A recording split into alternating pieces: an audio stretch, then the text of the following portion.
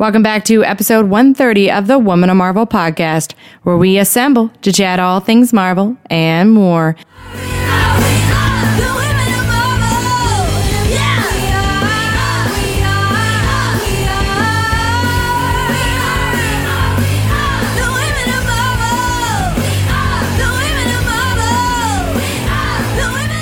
On this week's episode, we're going to get you caught up for Marvel's Agents of S.H.I.E.L.D. and the making of Ghost Rider as we chat to Anne Foley, costume designer, and Sabrina Arnold, the visual effects producer.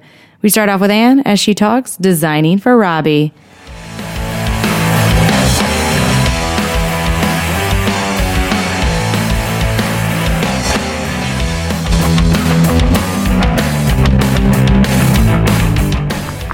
Welcome back to the Women of Marvel podcast, where we assemble to chat all things Marvel and more. This is Judy. I am still at the Agents of S.H.I.E.L.D. set, but today I'm bringing back to the podcast again Anne Foley. Hey there. Hi. So you've, for those at home who do not know, Anne Foley is a costume designer. Now season 4. Yep. We've actually had the opportunity to have you on a bunch of our panels, the Black Widow tour, but we actually haven't sit down and talked to you since season 1. I know, it's been a while. So, and you've done some pretty phenomenal stuff in the last few years, including this new Ghost Rider. Yeah, we've had some fun stuff pop up in the last couple of seasons for sure. So what I really want to sort of, for those who haven't watched any Agents of S.H.I.E.L.D., you should definitely go watch it. But Ghost Rider is a new introduction, a new character to season 4. He is the slightly different variation of what you may have seen previously.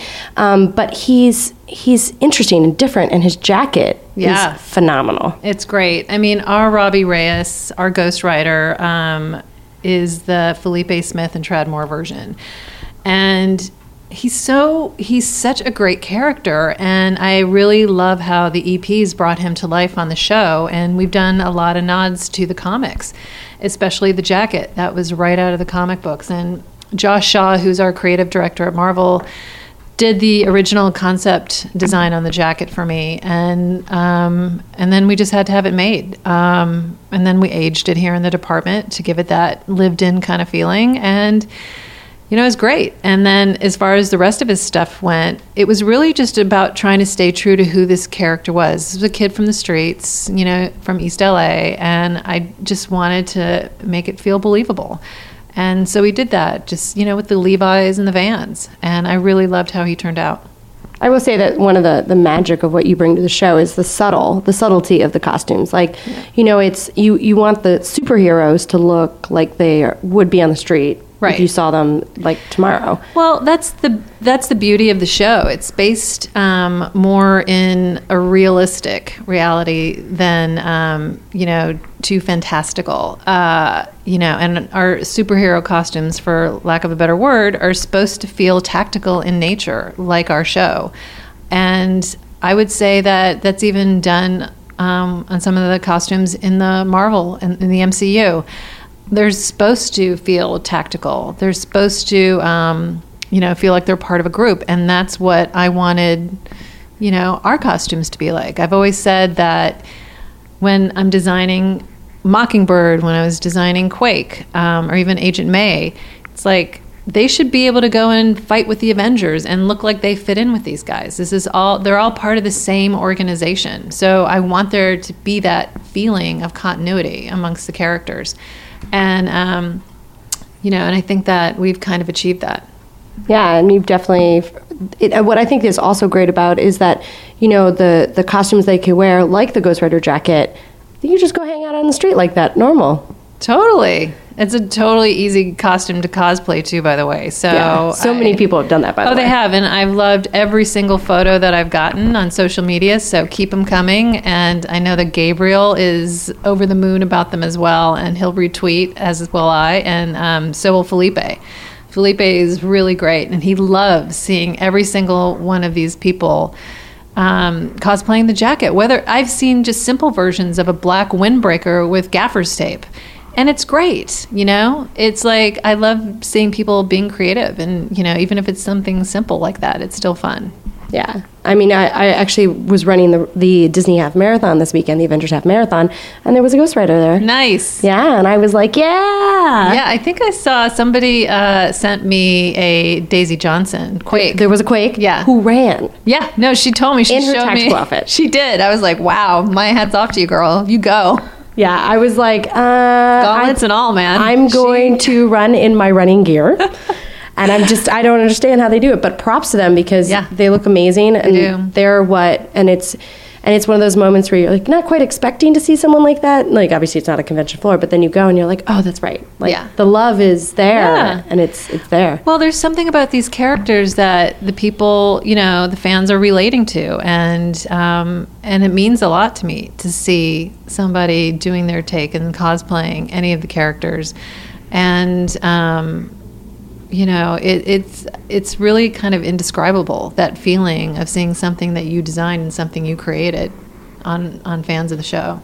And you definitely give back to the fans. Not only are you responding to them when they're asking you, like, where did this jacket come from? And, like, where'd that necklace come from? Well, yeah. And I mean, which leads me right into one of the things that Elizabeth and I are doing this season, which is we're posting her outfit every Tuesday on Instagram, and I'm sort of breaking it down, what she's wearing, and if there's something specific, what the thought process was behind the design. And the fans seem to be really loving it, and I'm having a blast with it too. But yeah, it's I love talking to the fans of the show on social media. We have amazing fans, and they are very thoughtful about the show, and they really appreciate what goes into creating these characters, and they catch everything, and I love that. All the little Easter eggs that I'll throw in there, they catch them, and I love that. And that's one of the reasons that I do it. I mean, even in this last episode when we saw the backstory for Robbie Reyes, I had actually gone back to the comic, and in comic number 1 he was wearing a green t-shirt, so I put Robbie in a green t-shirt for the flashbacks in this past episode. You couldn't really see it because of the way that it was color timed. It kind of went a little bit on the gray side, but just for everyone out there to know, it was a green t-shirt.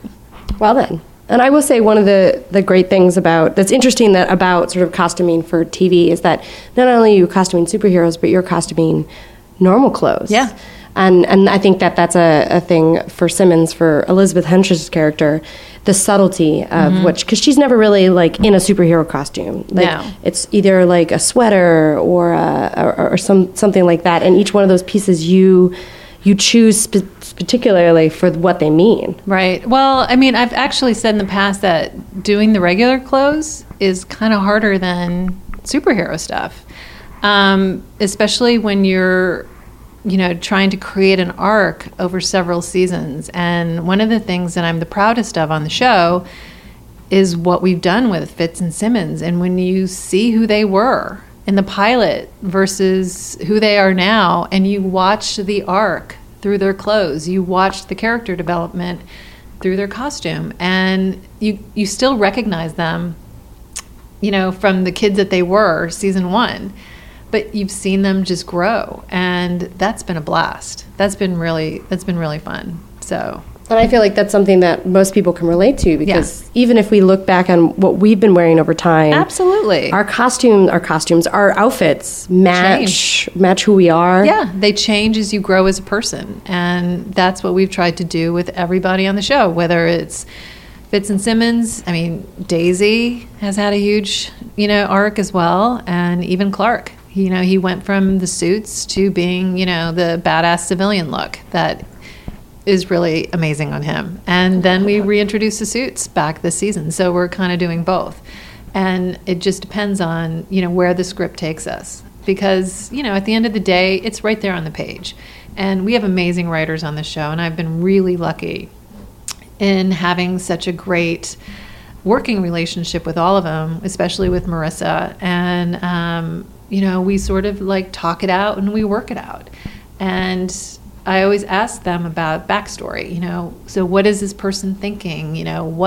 What's in their head about it? And so that, we can go in there and really create a fun character. So let's break down a little bit your process. So you get a script. Yeah. and you need to either, Simmons needs a new outfit or something. What's your process?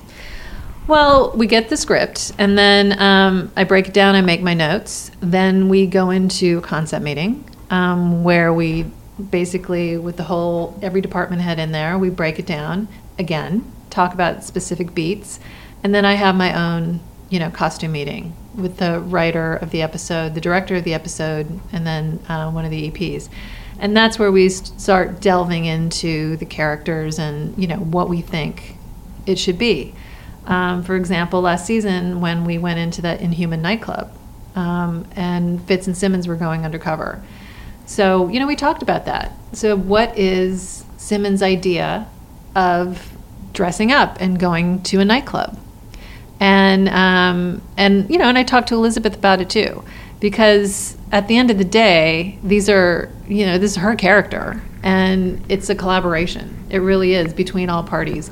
So that's what we talked it out, and it's like little, sexy hot dress didn't make any sense. But, the leather pants and that great red jacket, and which was a nice pop of color, and the jeweled, blouse, it was perfect. And with Ian, it wasn't a suit, but it was a sport coat and slacks, which is what he does all the time, but we just took it up a notch. And it was a lot of fun. And so that's, that's kind of how we do it over here.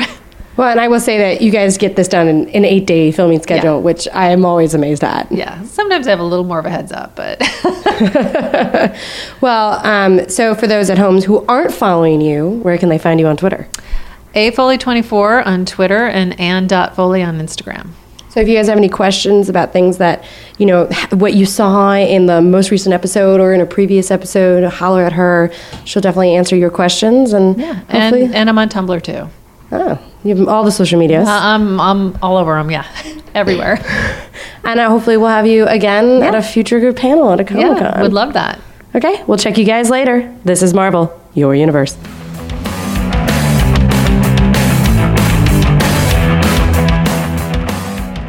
Next up, we chat special effects fire with Sabrina.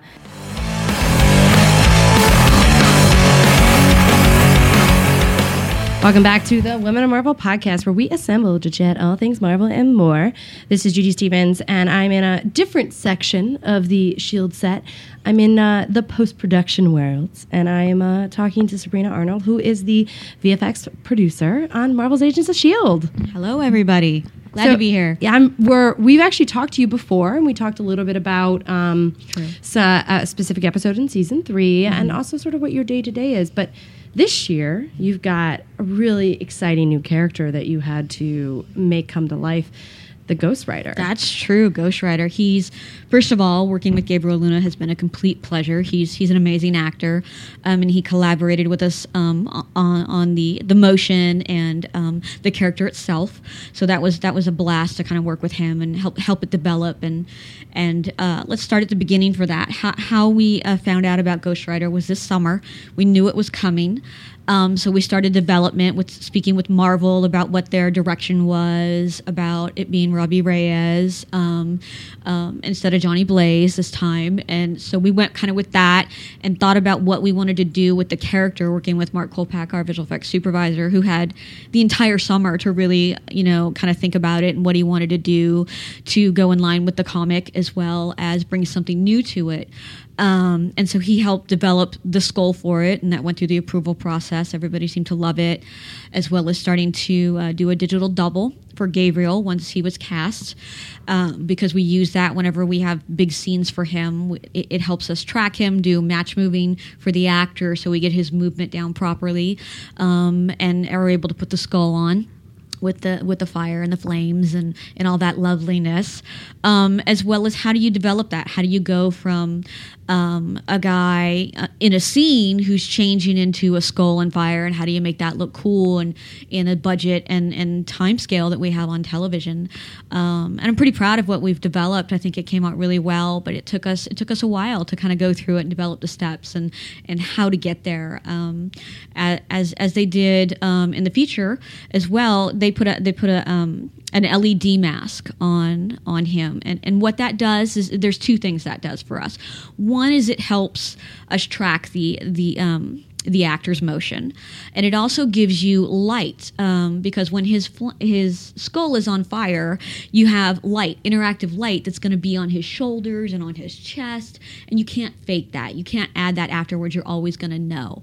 So having some sort of a contraption around his head that projects that light onto his shoulders and his chest as he moves adds to the reality. Once we put that CG skull on there with the fire and the particles and everything, as well as his motion and his animation for his expressions, it all brings it to life. That's one of the things we did with him. Other than the LED mask, we put tracking markers on his face, because when he's doing a scene with another actor and he starts to get upset and he starts to change into Ghost Rider and focus on that character within him, he doesn't have the LED mask on. He just has tracking markers on his face. We put little dots on his face so we can track every movement of his cheek, his lips, his eyes. We can track that, and it's called match moving. So we can replace it with the skull, and it follows his movement as well. One of the things you'll notice and Mark is pretty proud of this, that it's something you probably saw if you saw Deadpool. And the character really was wearing a mask, and he had blacked out eyes. So how do you it's one of the challenges we had, the same as Deadpool. How do you emote expression? How do you show emotion with someone who's a skull, who's just fire? So one of the things that we did is the eye orbits. They squash and stretch and move, and that helps develop. He can grimace and his eyes move. He can be surprised and his eyes open more. Different things like that help the character emote, help get what Gabriel Luna in his body language and his performance is trying to get across as well in the skull. So those are a couple of the other things that we did to bring him alive. And what I think is really amazing is you guys come together with sort of practical stunts with real fire. Correct. So what is that process? That's always fun. That's one of the things that is one of my favorite, when you shoot water, fire, because those are the two hardest things in visual effects you can work on, because there's always something about it. To make it look real is really difficult. You need time and money, and that's always the challenge of working in television is crunch time. For us on network television. So we shot elements, actually. We thought about it. Mark Kolpak, our visual effects supervisor, came up with a list of elements he thought would be useful. And then we thought about it for a little while and refined it. And we actually did a shoot with our special effects team here on the show, Gary D'Amico and his team. We had a day where we just kind of set things on fire. He came up with different contraptions. Like, for example, when you see in the opening episode 401, you see the Hell Charger, and you see the tires on fire. So we actually had him make a tire and we put that on fire. So that's not always CG. We can use that as well in different angles, and we shot it at different angles, so you had the different perspectives, because real is real on that. With the blower, and we shot several different things and elements that we could potentially use to incorporate with CG fire as well. That sounds like a lot of fun. Just a day where you set things on fire. It's a blast. Oh my Absolutely God. love it. Favorite part of my job. That's why I do this. It's just setting things up on fire. Setting things on fire, blowing things up. Those are always the fun things to do. I definitely remember years ago watching the behind the scenes on Lord of the Rings and how they were talking about fire and how it was something that was actually really hard to do, and I never thought about that before. And so now every time I look at the elements, water and fire, I'm always like, oh, I wonder how they did that. Like, that looks so real. The challenge with fire is if you look at a fireplace or you look at a flame, it's multiple colors. And the hotter it is, the difference in the color, it goes more white. So getting that down, it's a challenge, because you can go more magenta and then it doesn't quite look real. You pull it back, you go more yellow. Does it look real? So it's finding that balance to make a flame flicker and change in temperature and color, and temperature is related to color when it comes to something like fire, and getting that down is always the challenge, because then you have different sets of tastes on different movies where you've seen fire, like you were talking about Lord of the Rings or one of the other movies. They chose to do fire that had a bit of a different look to it in the second movie. Ghost Rider: Spirit of Vengeance, they did that, and that was a creative decision on their part. We went in this show, we decided to go for more photo real fire, and hopefully we've accomplished that. We're pretty proud of it. He looks amazing. Oh, great! Thank you. Watching him change is like, wow. We went for that. We went for the painful. We went for, well, what would really happen if your skin and your muscles burned off? That kind of an idea. We tried to be as realistic to that. If you start to heat up, we thought of it as he starts to heat up. This demon starts to come out, right? It's what's happening internally inside. He's heating up because of where he's from and this, from the devil. And so we thought, well, gosh, what would his skin really look like? And so they went for it. They just, we're 10 p.m. now. So we thought, let's just go for it and see what everybody says and if they like it. And they seem to really love it. Yeah. And I will say, like, in Comic-Con, when we announced that it was Ghost Rider and, like, the skull came out of the logo, I was like, and I had chills. I was like, that's so amazing. It was just an exciting moment because it's something like now we're almost at your 4th anniversary on the show. It's true. It's crazy. Season 4, we've seen all of these characters grow and all the interesting VFX that you guys have been able to pull off year after year. It's kind of amazing. I love it. I mean, we have a new challenge each year. That's one of the things I love about working on this show and working on a show that's involved with Marvel is the intense background that you get working with Marvel, and you just ask questions, and they have all this background and history that you can pull from, examples from the comic book, examples from different features they've done, of ways we tie in, and that's another fun thing is that we tie into the features as well, which is really fun, and no one really knows about it until it's almost time, that sort of thing. But it's always been fun. A different challenge with the Inhumans, with doing the bus and the Zephyr and the different Quinjets, and then we get Ghost Rider, and he is just he's a blast, and hopefully we'll get much more of that sort of thing. So changing gears a little bit, so I just found out that you do talks for children for STEM and STEAM. That's amazing. I've worked with an organization called Space Horizons since last year, and I've spoken at different schools around the area. I'm going to do another one here really soon.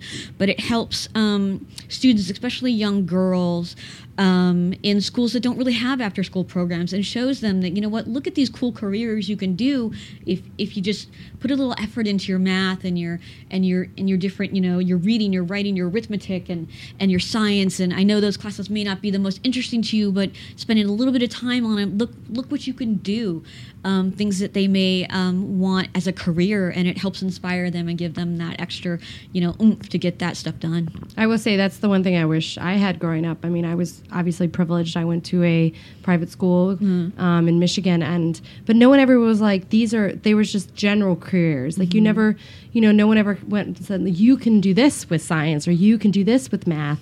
That may not necessarily be something that you think that's what that is. And it's really a great time for that, especially here in Los Angeles. We benefit from that. I wish I had had that going to college and someone that came to my school and talked about it. I went to a performing arts high school as well, and we had some people come, but it wasn't visual effects. I mean, date myself back to the 90s, but we didn't really have that. There was a production class. I went to, if you've heard of the show Fame, that's the sort of high school I went to. They had video production, they had theater, dance, art, but visual effects was not a part of that at that time.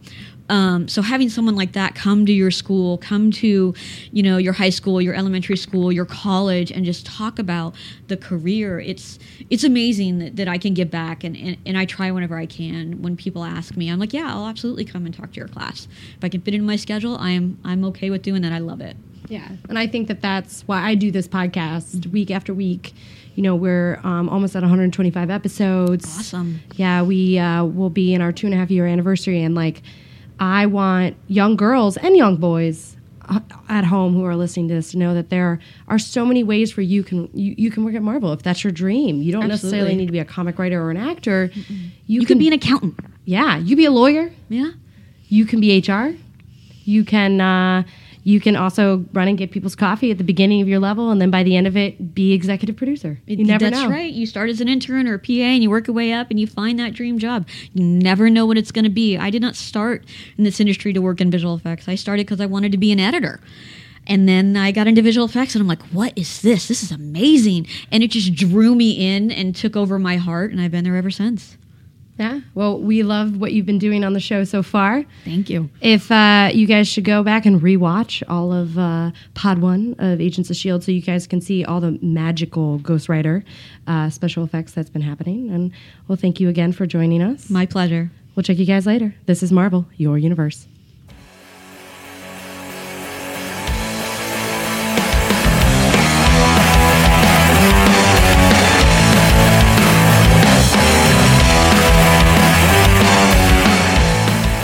Thanks again to Anne and Sabrina for joining us on the podcast. Get caught up to Season 4 of Marvel's Agents of S.H.I.E.L.D. at abc.com or by purchasing a season pass on iTunes.